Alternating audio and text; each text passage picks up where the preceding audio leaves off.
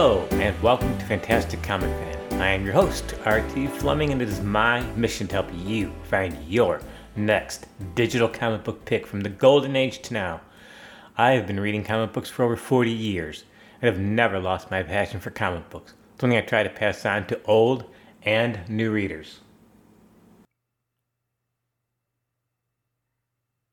It's Monday, December 18th, 2023, and this is episode 151 of the show.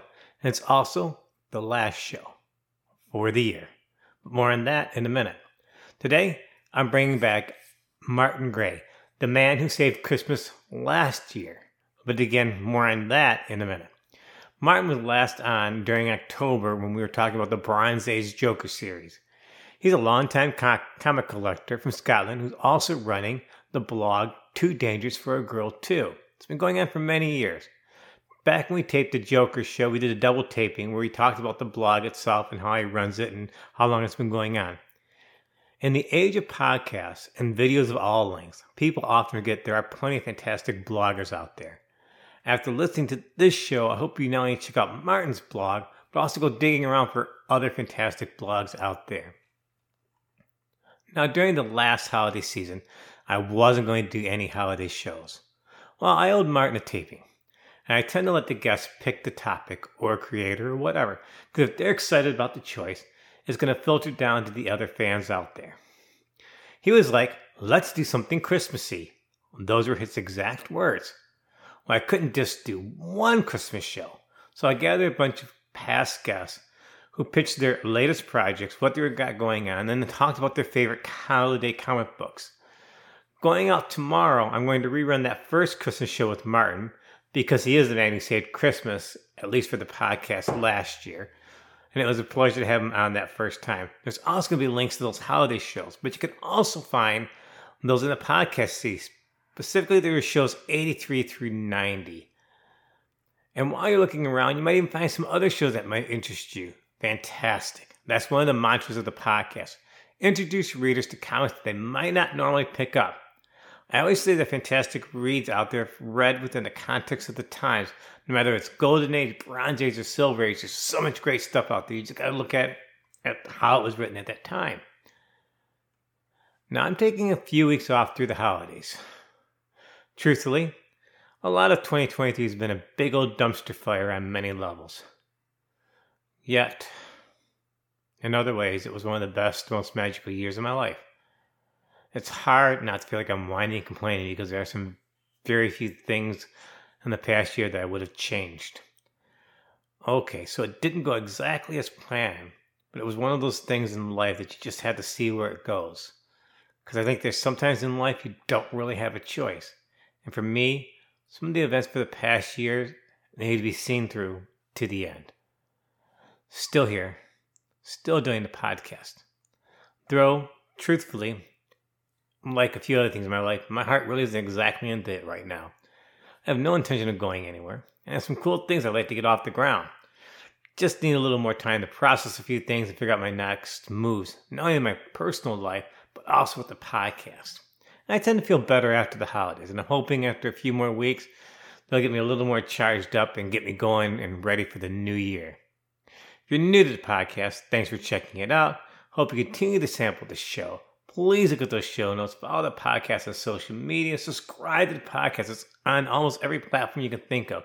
I want the podcast to grow, and as I've said, introduce fans to a different way of discovering and reading fantastic comic books. Now on to today's show. Welcome back to the podcast. Today I am here talking with Martin Gray. Martin's been on the show before. He's talked recently about the Bronze Age Joker. He was on last year for a Christmas show. I forget what you did, Martin. I can't remember off the top of my head what you did for the Christmas show. And he does a blog called Too Dangerous for a Girl. I love the blog. Been getting more into it lately. So, Martin, tell the fans a little bit about yourself, the blog, and how you came about naming that blog. Well, I'm a very mature veteran comics fan. I've been reading since the early 70s, and I started reading with early 1960s Silver Age comics I inherited from a neighbour. and then I was buying the new comics in the 70s, and I've been buying ever since then, and never really stopped buying apart from about 18 months when I was at university, didn't have much money.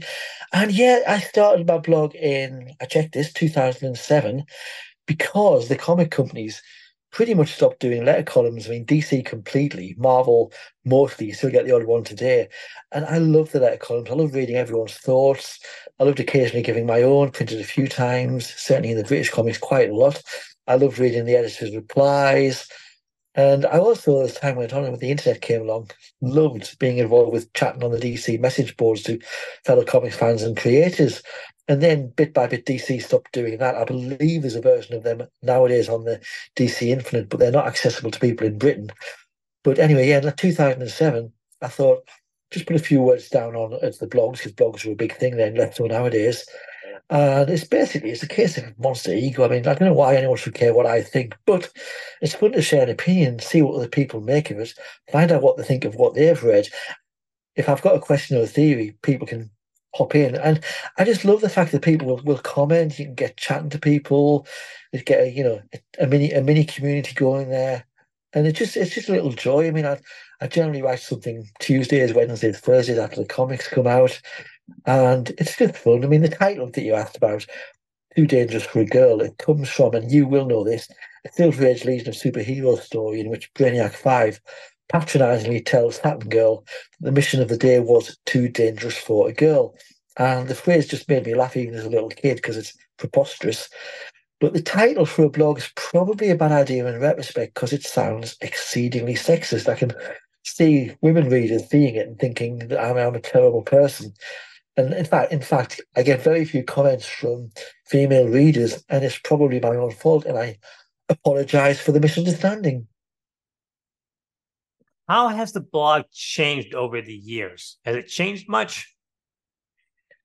Not a great deal. I mean, my first review was Supergirl 24 on December 6, 2007. I had a look back at that today, and it's not too different. I mean, I'm happy there's some recaps, some opinions, a few sentences that I like, and I'm still waiting for a comment on that one. People get there, but sometimes these things take time.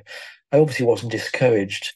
And the main difference now is that back then and for a few years, I just mainly used the cover image, and now I add a lot more pictures. The reviews themselves aren't necessarily longer, they just take up more space because of the extra pictures. The exceptions are the giant issues that DC regularly puts out, and Marvel occasionally, the 80-page and now sometimes 100-page giants, and they demand roominess because there's so many stories, so many creators, so many plot points. And the likes of Batman and Scooby-Doo, which I treat as boosters for the book, because that's just basically a breezy series of done-in ones that never fail to charm and don't require microscopic examination. But the funny thing is that whether it's the longer reviews for the 80-page giants or the short reviews for Scooby-Doo, Teen Titans Go, or whatever, they rarely get comments because I think the big comics are so expensive that people don't bother with them, which is probably why they're quarterly. And the likes of Scooby Doo, which everyone I know who reads it loves to bits, but I just suspect a lot of people don't even try because it's not because they don't air quotes matter. So, but I still review about probably half the Scooby Doo comics because I can do them at a shorter length, and it's just good fun. I just love them so much. I just want to push them. But yeah, the blog hasn't changed a huge amount. So, being over in Scotland, how does it work for like DC to get distributed over there? Is it the same day as comics come out in the States, or how does that work over there? I was kind of curious. Ronald, we get them first. We get them because of the international deadline. We get them a few hours early, which basically pushes the new comics day early forward into Tuesday. But we don't get them as early as Australia and the likes, where I think they get them on Monday. So I'm able to sort of, start reading the comics Tuesday and just getting a few thoughts down. So it's yeah, same day, and hopefully by the weekend I've done two or three reviews. I'm happy with that. So, has your taste changed over the years? Or are you still the same old fanboy at heart? Um, I'm an old superhero fanboy. I do try new genres, new companies, and I tried so hard back in the 80s and 90s to fall in love with the likes of Love and Rockets and Cerebus, but they just didn't capture my imagination. I'd like to fall quickly into a world of comfort reading, and DC and Marvel are my home. I mean, I prefer a series that doesn't go on and on without tying things up. So the likes of Saga, I managed about 14 issues, which bored me after a while before it disappeared. And the likes of Sandman and Preacher, they were more my cup of tea because although there were sort of envisioned and indeed were limited series got to about sort of 60, 75 issues each or something like that. They have satisfying sub stories within there. So that was good fun. But really, I'm happiest with a 1 or 2 issue Legion of Superheroes or Spider-Man story. So, what criteria do you use to pick what you're going to review each week? And what's your end goal when you decide you're going to, this is the comic book I'm going to write? What's your end goal when you do a review? Well, I mean, I like to look at first issues, final issues, bold new directions, event issues that might feature a death or a wedding or a nice meal, anything that stirs thoughts and that might interest people and bring comment. I do love a good surprise, but then that brings up the dilemma as to whether or not I spoil it in the review. If I try not to go as I might go up to 2/3 generally of the way through a comic, but if I'm going to surprise, give something away that's a huge plot point, again, we mention again, spoilers, spoilers, spoilers, because I would, I mean, when I'm tweeting out that I've done a review, I always mention that there's spoilers, but I don't want to spoil the comic for someone if they are going to read it because by surprise. Nice if they can get the full effect of it. But sometimes you've got to spoil things in order to talk about things. So hopefully people who are reading the reviews have either read the comic or are intending to read the comic or never intend to read the comic, so it doesn't matter. You know what I mean? But my end goal is just to highlight good work and to see what other people think. Do you do like real critical reviews, like some of the downsides of the comic book? Are you like a cheerleader reviewer? I'm trying to be more of a cheerleader. I mean, my day job, I'm a journalist, and I know for a fact that if you are, if you write something that's negative, you'll get more comments, you'll get more views. But I would not want to do that for the sake of because A, nobody tries to make bad work. B, just because I don't like something doesn't mean it's wrong. And C, why put the negativity out there in the world? There's so many things that you do like. Why not put out the good stuff out there? I mean, I've been influenced in this by our pals at the Fire and Water Network, whose motto is "Find Your Joy." But occasionally, a comic might be so egregious that you just have to put out a bit. You have to sort of mention what you don't like or what you think's wrong in the hope that someone will. That maybe, and again, it's a bit egotistical, but that maybe the creators might see it and think again, which obviously rarely happens because they've got better things to be doing than reading my blog, probably, or they're busy. Or B, just maybe other people will be reading this and they'll say, well, Martin, I enjoyed this because of that, and you're wrong. Here's another view.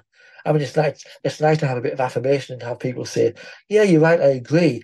But it's just as interesting, and perhaps more interesting, to hear that I might be wrong, or just that there is another viewpoint. But I mean, yeah, I mean, like when you're putting podcasts on, you're a booster, aren't you? You're not wanting to put out negative No, things. I am the biggest cheerleader because one of my mantras with the podcast is, there's so many fantastic arrays from all ages of comic books that should be read within the context of the times.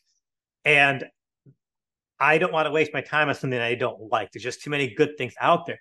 But like you, every so often I find myself having to bite my tongue to talk about something without being too negative. My favorite pet peeve, which will get me completely feral, rabidly feral, is when I'm trying to talk about the DC Universe Infinite app, which is a great service, but some of the wonkiness in it and some of the crazy things that they do with it and how they catalog their stuff and what they do makes me at times want to bang my head against the wall, because they'll drop stuff in there and you'll never be able to find it because they have a really bad search engine and the way it's put up there and how it's put together. So it's like going through a quarter bin at your comic book shop because you never know what you're going to find.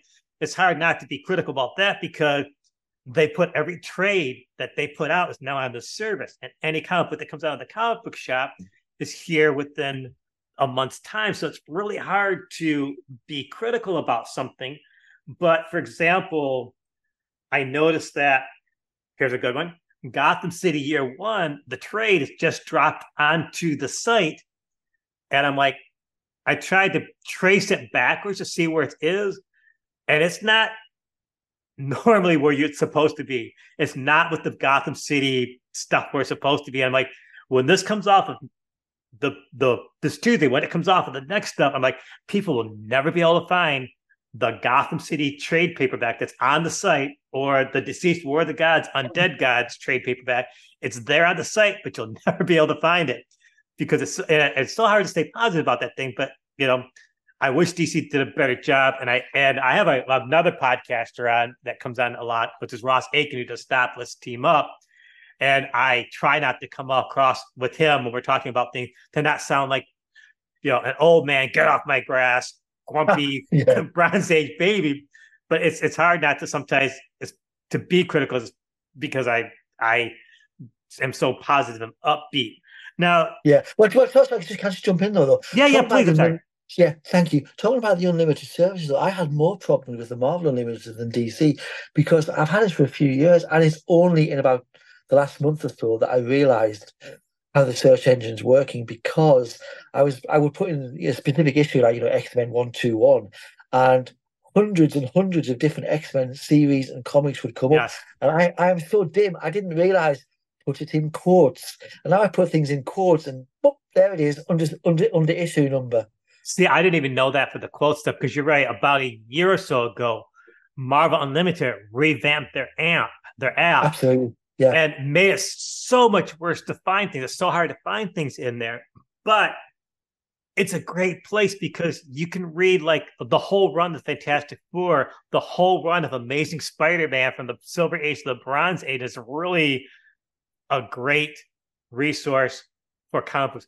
Because I believe that digital and comic book shops complement each other. They shouldn't be in competition. People should just get that thought out of their head because, let's just look at the Fantastic Four. There was over 400 issues. To track and read all of them down is hard to find. Plus, I'm certainly not going to take one of my older comic books just to reread it again. That's what the app does. It allows you to do stuff. It was funny. I was reading the Clone Saga from the 1990s on the app, and it's buggy when you read a storyline, it won't take you from the next issue. You've got to go track that issue down and figure out what it is and what order it is and this and that. And I got tired of it looking at, and I got into Amazing Spider-Man. Somehow I'm like, I'm back at the Silver Age Amazing Spider-Man. I'm starting to read Spider-Man all over again from the Silver Age, which I haven't done in a while because I enjoyed the Ditko, the art, and all that. But that's what those apps allow you to do. Now, over in the DC app, they put the trades in there. So big storylines are right there. You don't have to go track down all the different comic books. And they're different types of things, but they're great resources for people to explore new comic books. Now let's go back to your blog, Martin. I was going over that today, and you have a unique way of presenting your reviews. There's a lot of art from the issue. Now I'm just curious, is it hard to cut and paste things onto that blog? And how do you decide what stuff from a comic book do you want for that review? Well, I use pictures to show how the narrative progresses, to illustrate points of view, or just show things I like and occasionally things I don't like. But nowadays, because I do get comics digitally, I can easily screen grab on the iPad an image, and it makes things a lot quicker. I mean, back in the day, say before 2011, when DC went date digital, scanning the physical comics was such a drag, and the end results were often poor. You get sort of edges of panels vanishing into the spine and things being a bit bent up. The image not being consistent in color, and now it's like you can just grab something in seconds and have it on the blog, so it's much easier. Is there a particular past genre that's not popular right now that you miss and would like to see a comeback? Well, actually, I mean, I know people associate me with superheroes, but back in the day, like certainly from the mid-70s to the early 80s when they vanished, DC's horror books, what they call their mystery line. For several years, I was buying every issue of Ghost, House of Mystery, Secrets of Sinister House, Unexpected, etc. And I used to love that you get, 3 short stories in issue, intro pages, bits of humor, letter column. And yeah, the stories could get repetitive, but see also superhero comics. The great thing was that you would often get some fabulous short tales from up-and-coming creators. I mean, the likes of J.M.T. Matisse, Len Wein, Marv Wolfman started there, Bernie Wrightson. Paul Levitt's guy started one of the spooky anthologies. And DC back then in the Bronze Age was the king of those anthologies, much more so than Marvel. Because, I mean, at one time you had like House of Mystery, House of Secrets, Witching Hour, Weird War Tales.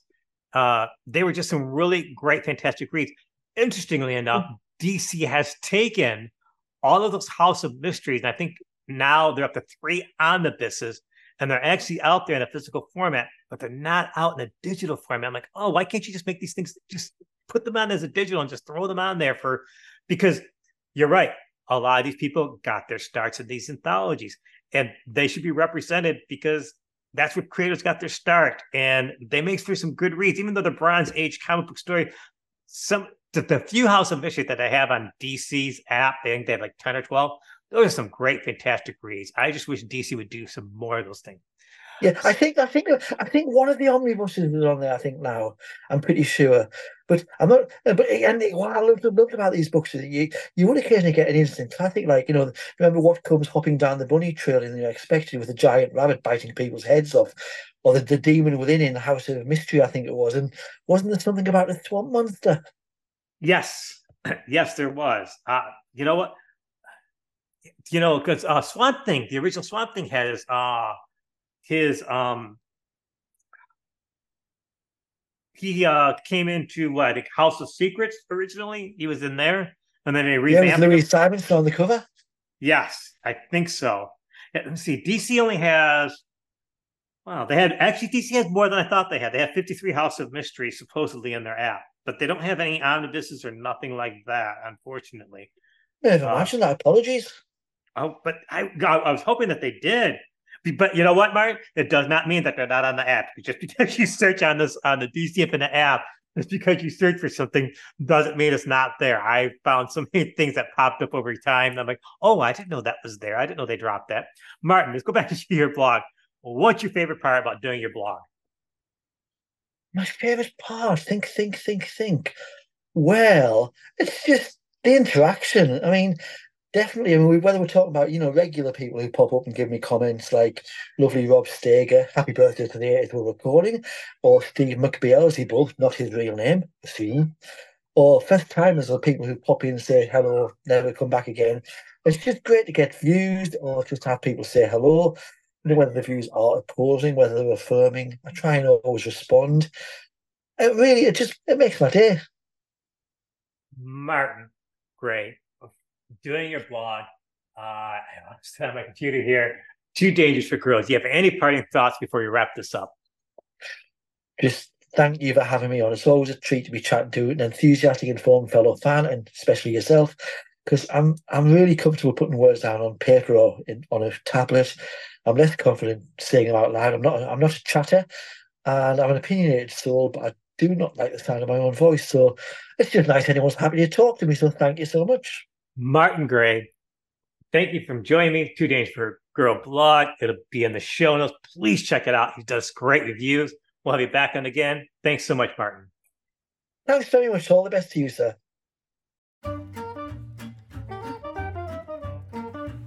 Well, that's it for today's podcast. Again, I would love to hear from you, a fantastic comic fan, at gmail.com. Remember, new episodes every Wednesday. Thanks so much for listening to this episode, and I hope to see you next time.